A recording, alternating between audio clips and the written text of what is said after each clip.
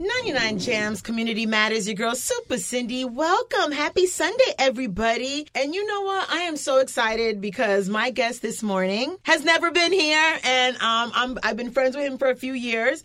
And I have the mayor of Miramar, Mr. Wayne Messam. Good morning, Mayor. Good morning. How are you? I'm awesome. Why haven't you ever been on 99 Jams with my show? I'm trying to figure that out. I don't know, but the good thing is I'm here this morning. Exactly. And it's amazing because yesterday you had a very busy day. Yes. You had your Mayor Messam's Health and Fitness Fair. Yes. How did that go? It went well. I'm recovering, but yeah. Muscles hurting. But the thing is it's one of my feature initiatives in the city of Miramar. Mm-hmm. I have a goal to make Miramar one of the healthiest cities in America. So nice. I started this initiative about 6 years ago, basically to introduce the Miramar and South Florida community to fitness for those who aren't necessarily taking it seriously. So the event started really with a 3K walk run, and then I partnered with Joe DiMaggio Children's Hospital and Memorial Hospital Miramar to do free health screenings. So to make the event more comprehensive, more interactive and fun, I invited different gyms to come out and do demonstrations. Cool. So it's an interactive event. So yes. So the event is very low impact, but it really gives you a great feel of what the fitness community has to offer.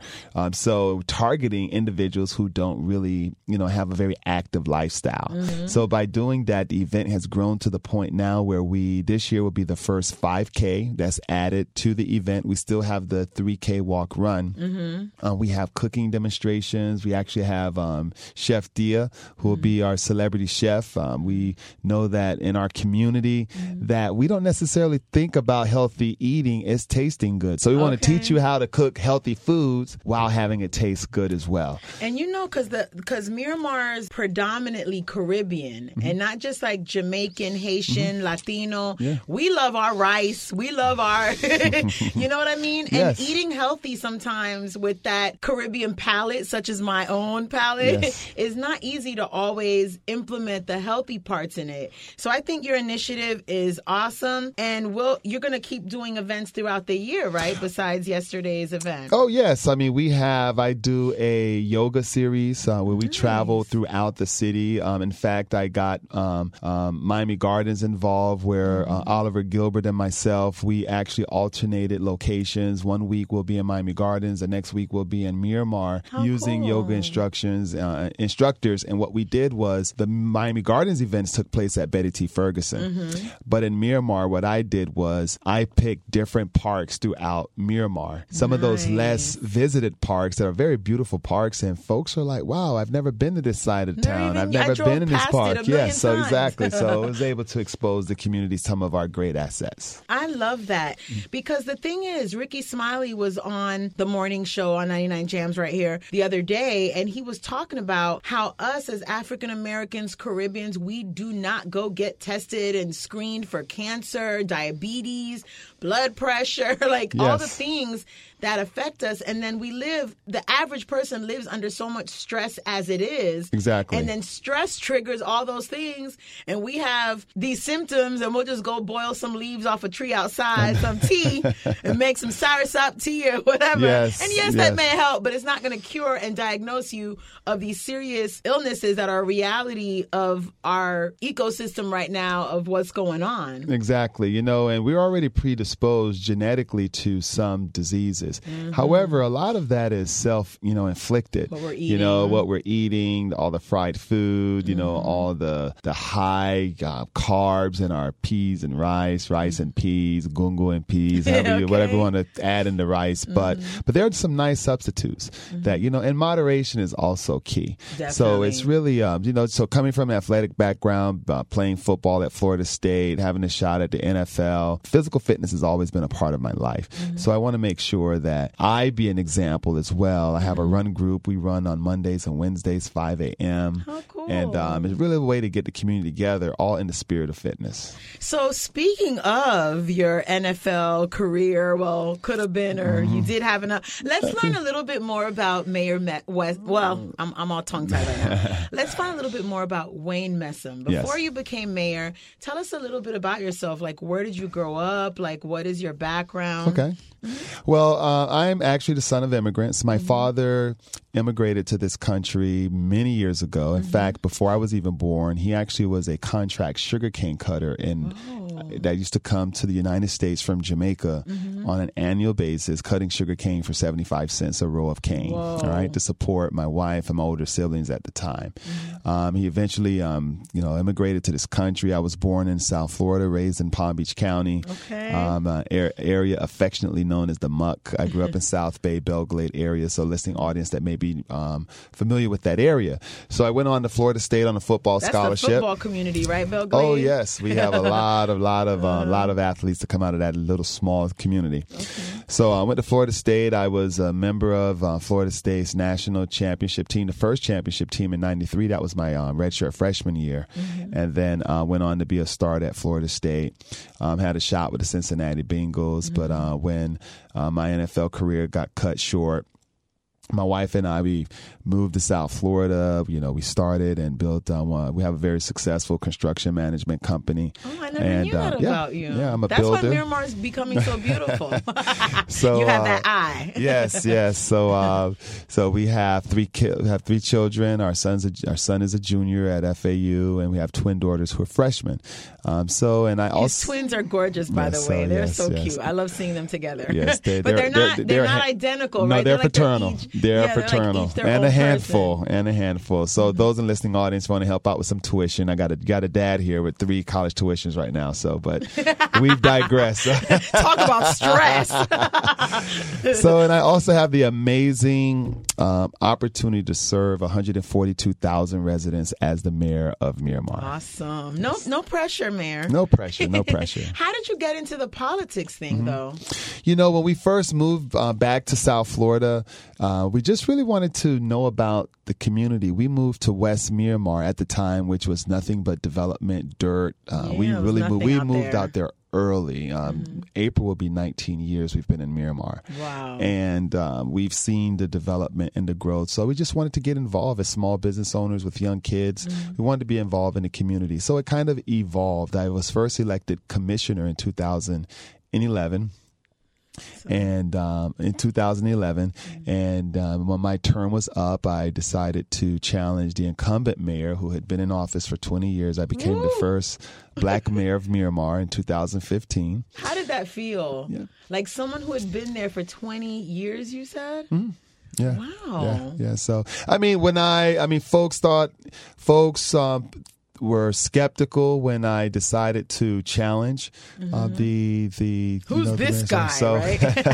But that's kind of been the story of my life. I've always been like the underdog. I've always been, even when I ran for commission, I did not come into the political process as a seasoned politician.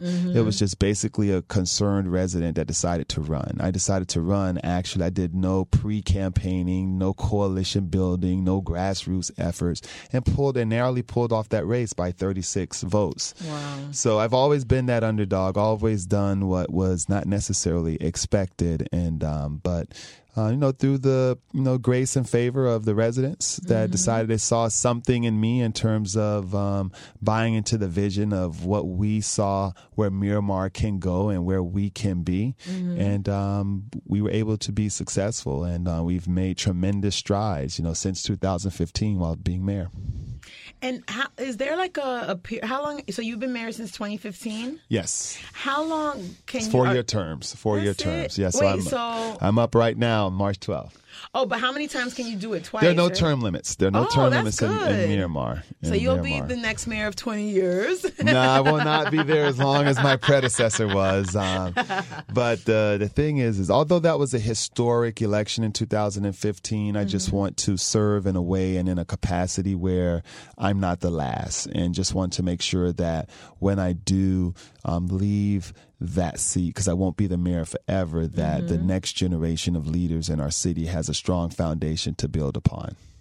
So at this point, you said that you've been in Miramar that long. How does it feel to look at Miramar now? The whole skyline is changing, the growth, like especially the what I don't know the proper term, but I've been there a billion times. I did a play in the building. What is the Miramar Cultural Center? Yes. Exactly. Like that has definitely brought a lot of jobs and movement in the city of Miramar. That whole plaza with the gym and the restaurants and all that, the condos. Yes. Like, speak a little bit about that. Well, you're talking about our town center where City Hall is, and we have it's basically a downtown Miramar is what it's developing into. It's the heart of the city and the heart of the community. One of the visions I had when running for mayor and was sharing with the residents is to make Miramar a destination community because of our multicultural diversity in the city. A lot of, as you mentioned earlier, we have a very large Caribbean American community, a large African American community as well. Latino community. We're a very diverse community. So with all of that and Miramar being 30 minutes from everywhere, there was no reason why Miramar cannot have its own assets. So we currently already had the Miramar Cultural Center that you referenced earlier, but we just recently built a band shell in East Miramar right at Shirley Bronco Park, and we have our state-of-the-art amphitheater. It's the only covered amphitheater in South Florida. I mean, we've had some internationally renowned artists there and festivals there, and it's really providing culture, and not only culture, but cultural tourism, not only tourism, but cultural tourism in the city of Miramar. And we're partnering with Broward County and the Convention and Visitors Bureau to expand tourism in Broward. A lot of folks come to Broward County to go to the beaches, play the golf courses, but we want to get and extend tourism out west. So Miramar has been that partner with Broward County in providing those assets. You were just talking about, what is the park called, like with the amphitheater? Miramar Regional Park. Oh, yeah, Miramar Regional Park. That park is awesome because it's so much space. And like you said, it has the amphitheater. Yes. So that can hold festivals, food cook-offs, exactly. all kinds of stuff. And we have all of those things. Parking. Yes, and in fact, it's the future home of the American Tennis Association. Go ahead. Where we'll have about a 2,500 seat arena with about another 20 plus courts, hard courts, clay courts to bring high performance tennis to our youth and to the community.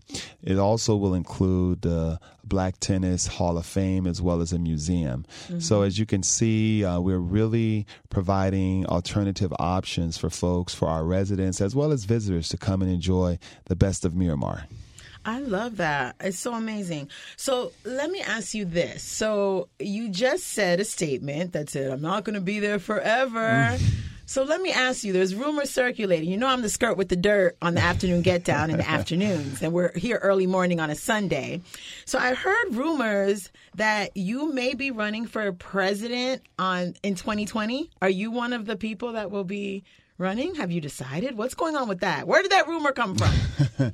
Well, currently right now I'm focused on March 12th re-election, but all kidding aside, it's something that I'm seriously considering. It won't be a long drawn-out process, and I'll have a decision made by the end of March. Oh, my gosh. So I could be interviewing the future president of the United States right now. Well, maybe. And we're going to have the first daughters, which are twins. We had twins before, but these will be the important daughters. No, just kidding. I think that is so amazing. Like, when you think about basically like the possibility of you becoming the president of the United States, what does that mean to a kid that grew up in Belle Glade? You know what I mean? Like, what does that mean?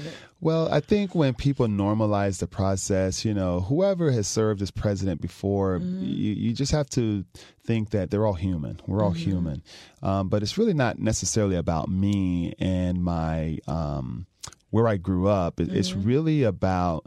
I just take it back to the American dream that my father had. You take someone to leave their own native country, to leave everything behind, to come to another country and prospects of a better life and opportunity, not only for himself and my mother, but for his children, And if you really think about when he did this, he was in his prime. working in those sugarcane fields was like in the mid to late 60s. So you talk about a country at the time that was in turmoil, because that's when civil rights was being heavily debated. The Civil Rights Act was passed in the 60s. So he was chasing a dream that wasn't actually realized for all Americans even at the time. Yeah, like it wasn't the norm of everybody, the American dream. So to say that for me now to stand on his shoulders, to have the opportunities that I've had, even growing up in my, very rural agricultural community where I grew up, to go on to Florida State, win a national championship, have a shot at the NFL, have a successful business, married, 3 kids, to be the mayor of a city that's so progressive. We have one of the fastest growing economies in America for 2 years running. I'm often called to come to other cities across the country to discuss some of our best practices and things that we're doing. But when you really think about that, though, the American dream is escaping the average everyday person. And as you can see, you can turn on the news. Washington is broken. And people just don't feel like that government is working for them. For them. It's not for us anymore. So the question is, are we just going to sit idle and just watch life pass us by? Or do we take ownership?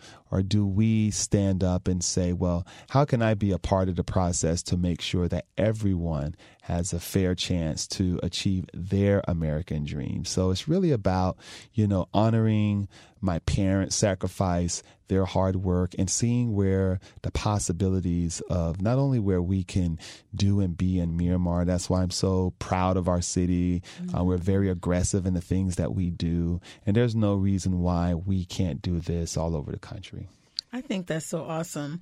So let me ask you this. How about a kid that's listening right now and they're in high school or whatever?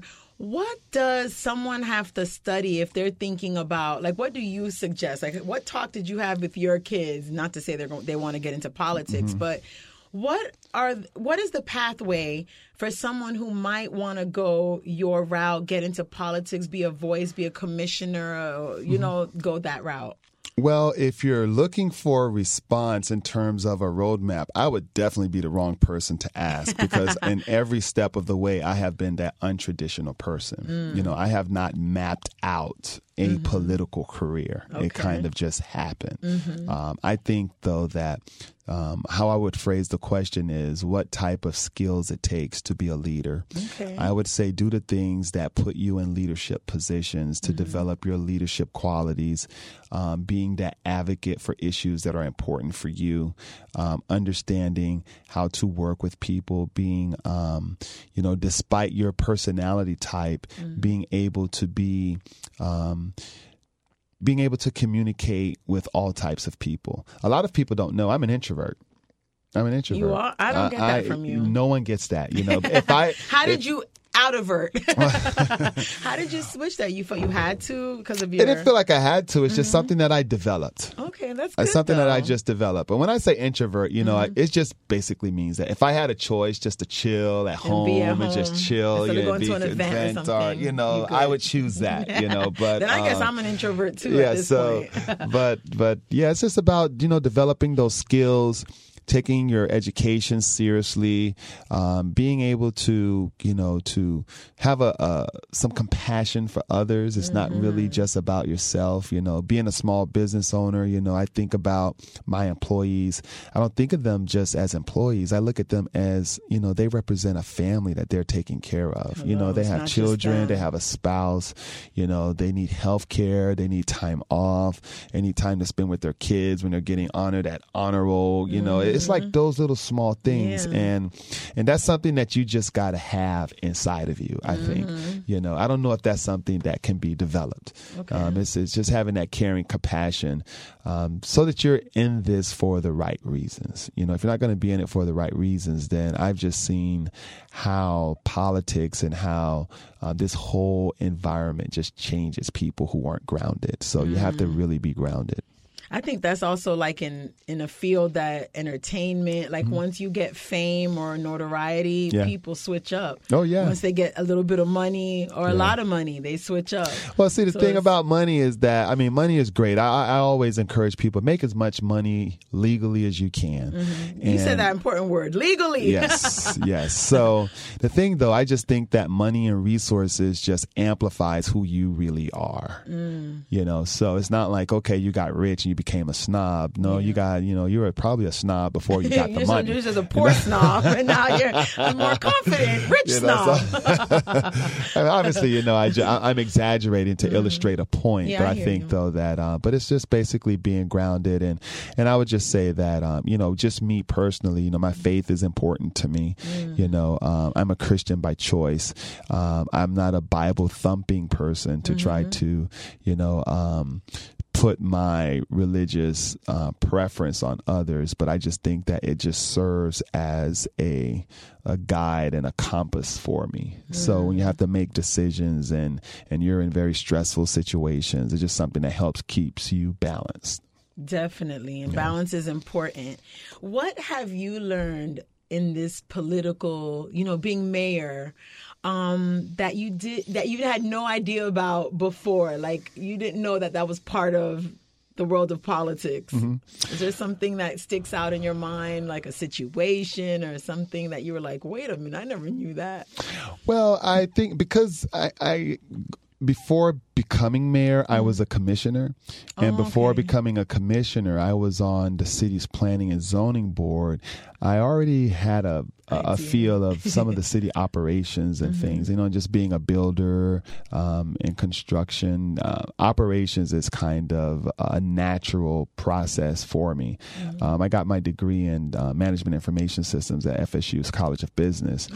So a lot of these things aren't, in terms of operations, business units, departments, those things weren't necessarily foreign to me. But I think probably one of the biggest challenges, though, is how do you keep a community together in unison when you have limited resources to address all of the competing demands. Everybody needs something. And when you are making decisions, when you know that you're making a decision that will have, you know, a significant portion of a community not happy. So it's being able to communicate the decision that was made and explaining to those who may be on the opposition of that issue why the decision was made, and hoping to be able to walk away with a process to explaining why that decision was made and towards a path forward.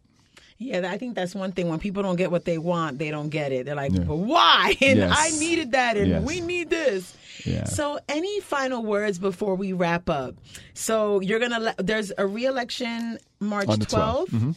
So the residents of Miramar are electing who they want for mayor again, is what you're saying? And there's a commission seat that's open. I can't advocate on who they should vote for. I can just say that the city of Miramar is having elections on March 12th. Well, I can. And vote for Mayor Messam again. And so that's on March 12th. That's March 12th. It's Tuesday, March 12th. And then at the end of March, you're saying we'll know if you will be one of the candidates in 2020 for the President of the United States. Yes, that's when I'll make my determination. Where can they follow your movements? Because I follow you on IG, and you're very athletic, and you make me feel fat and out of shape when I see you working out. I'm like, okay, get it, Mayor. I'll just stay in bed doing nothing. No, just kidding. But where can they follow your movements? Where can they contact the city of Miramar to get to you? Email, whatever way we can reach you. Let us know. Well, I'm very active on social media on most of the platforms. On Instagram at Wayne Messam. That's WayneMessam. Okay. Twitter, the same handle, at Wayne Messam. Okay. And on Facebook @ Mayor Wayne Messam. I love it. So if they have any concerns, questions, anything, they can reach out to you there, or where should they go the city route? Well, on the city, they can call me 954-602-3198, 954-602-3198 to find out any questions regarding the city of Miramar, any of our services, or if they need any assistance within the city of Miramar, they can call my office. And before we wrap it up real quick, Any final words to the residents that are listening of the city of Miramar, because we're going to pinpoint your residents that you focus on. Any final words of encouragement for them? Well, the thing is, what I would share with the residents of Miramar is that, we're really blessed to have such a wonderful, diverse, and strong community. Our economy is doing very well. We were just rated as the 12th safest city among 401 municipalities in Florida. Congrats. So our city is safe, although no crime is accepted and no city has 0% crime. But we are really a safe community. We have high-paying jobs in our community, and we continue to redevelop East Miramar with over $100 million in infrastructure. And what we're really doing right now is preparing Miramar for the next generation. We're preparing for a gig economy where there's automation and artificial intelligence. We're going to be riding on Miramar streets, and there are going to be autonomous vehicles on those streets, and we need to be ready for that. So that's what we're hard at in terms of planning. We're implementing smart city principles where we're using data and information to drive our decisions so that we can be more efficient with resources that we have. And this city is a great city. We're on fire, and we want to stay lit. I love it. Thank you so much for stopping by. Mayor of Miramar, Mr. Wayne Messam, has been my guest this morning. We'll be back with some more Community Matters. Your girl, Super Cindy, 99 Jams.